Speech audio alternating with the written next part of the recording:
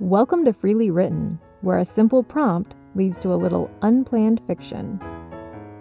Hi friends, I'm Susan Quilty, and today's prompt is The Spirit of Christmas. As a reminder, here's how this podcast works. I use a word or phrase as a prompt to write a story with no planning and very little editing, and then share that story with you. Today's story clearly has a holiday theme, though maybe not chock full of holly jolly. Let's be real.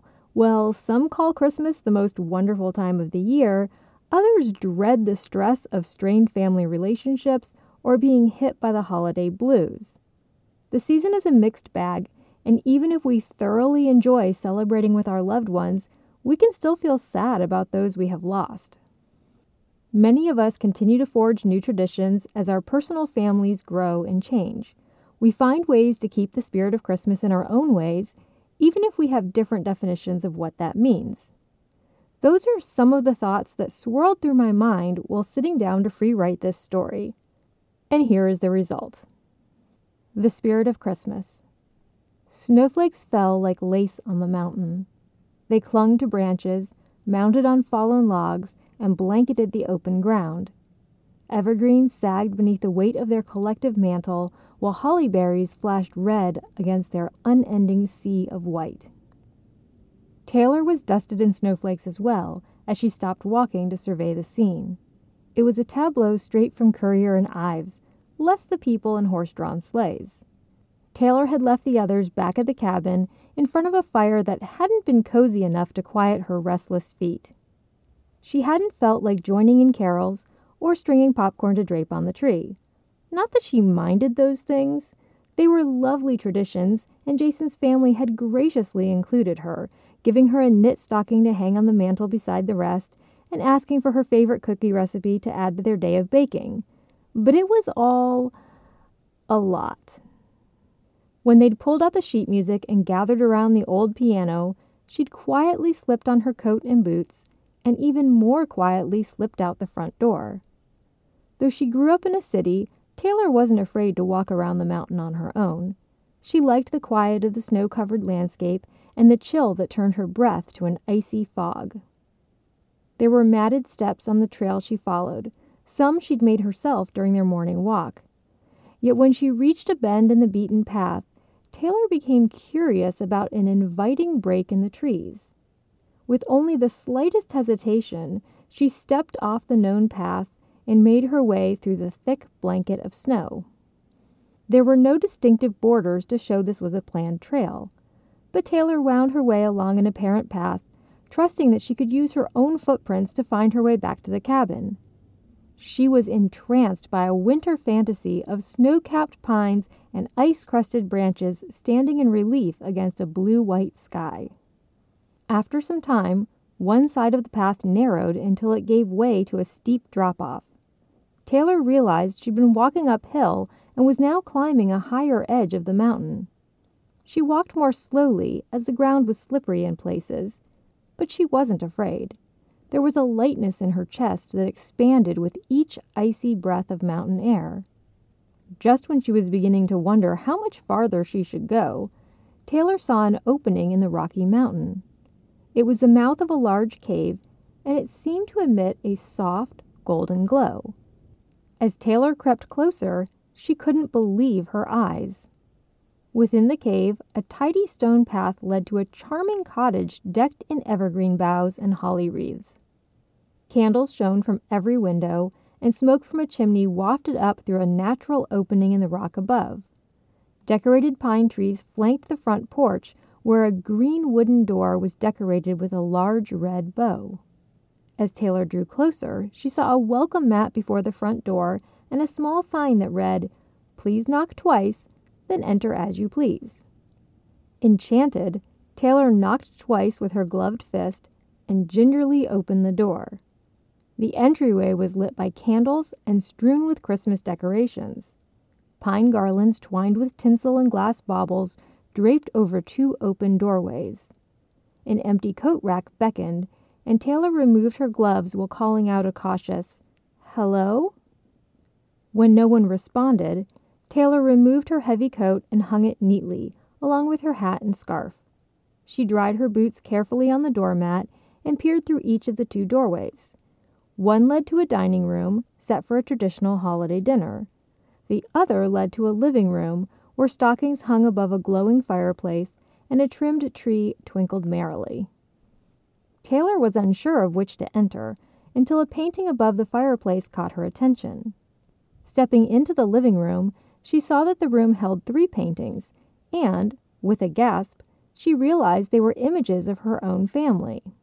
Staggering back, Taylor spun madly and called out to the empty house, "What is this? Where am I?"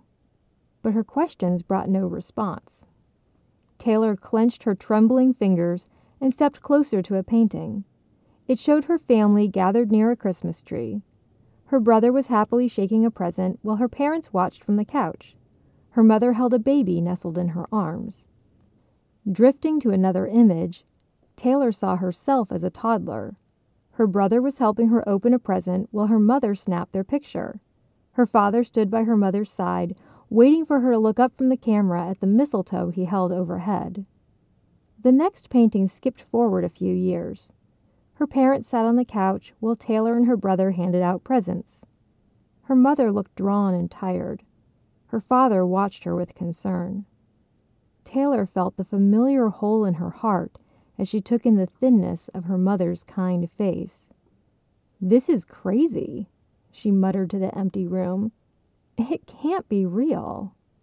Taylor wandered into the kitchen of the cottage, looking for answers but only finding more paintings. In one, she saw herself sitting on the floor, close to the Christmas tree with her knees hugged to her chest.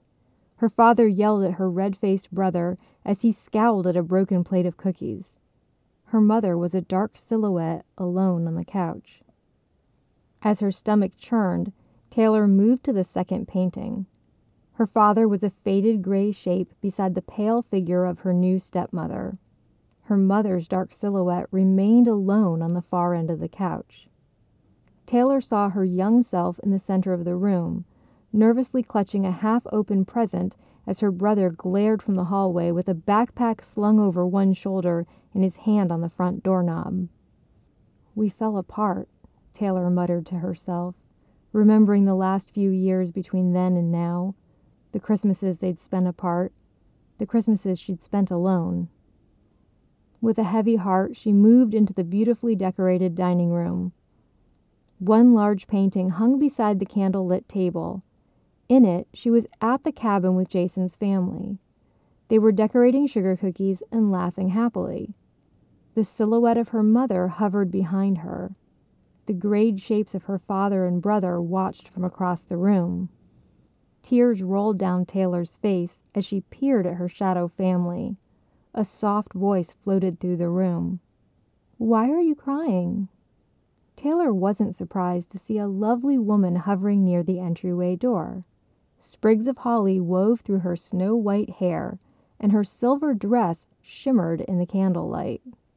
"I don't belong here," Taylor responded sadly. "I'm not part of this."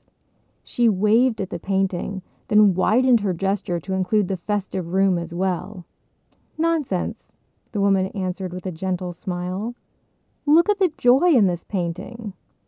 Taylor looked at the painting, but could only see the shadows of her lost family. "Jason's family is so close," she said bitterly. "I don't know how to have that." The woman raised an eyebrow at Taylor and turned back to the painting where Taylor laughed along with Jason's family, as if she might belong.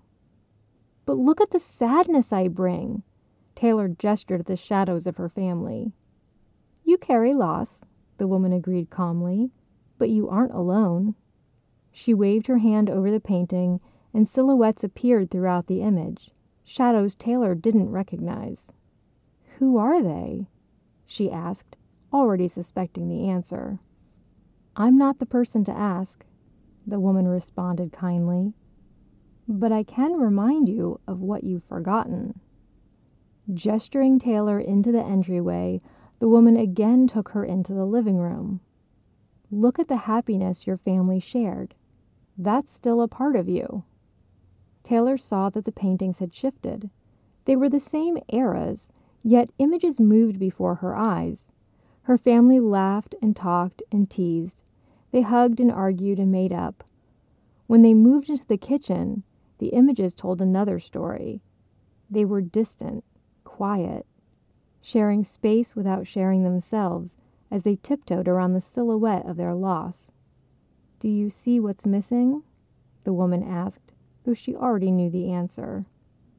"Yes," Taylor nodded, though she didn't know how to put it in words. The spirit of Christmas is more than singing carols and decorating cookies. It's about sharing the human experience, giving each other the gifts of ourselves. And when you find acceptance for each other, that's where you belong. A pale white glow emanated from the woman as she leaned forward, offering Taylor a loving embrace. "Thank you," Taylor whispered in return, the scent of evergreen and gingerbread tickling her senses. Jason's family was relieved when Taylor arrived back at the cabin. They hurried to fetch her a warm drink and settle her by the cozy fire. "I'm sorry I worried you," Taylor said shyly. "I needed a little time to... well..." "It's all right, dear," Jason's mother encouraged, being careful not to push. "I called my dad and brother," Taylor admitted nervously, while Jason sat close and held her hand. "I was missing them, I guess, and missing my mom." Jason's mother sat beside her on the couch and took her other hand. "I miss my mom, too," she confided. "Will you tell us about yours?" The family settled around the fireplace, and Taylor remembered the paintings in the cottage's cozy living room. "My mom was very kind," she began slowly. When she finished, Jason's mother told a story about her mom, then his uncle spoke about his brother, and soon the room was filled with the silhouettes of loved ones sharing in the spirit of Christmas together.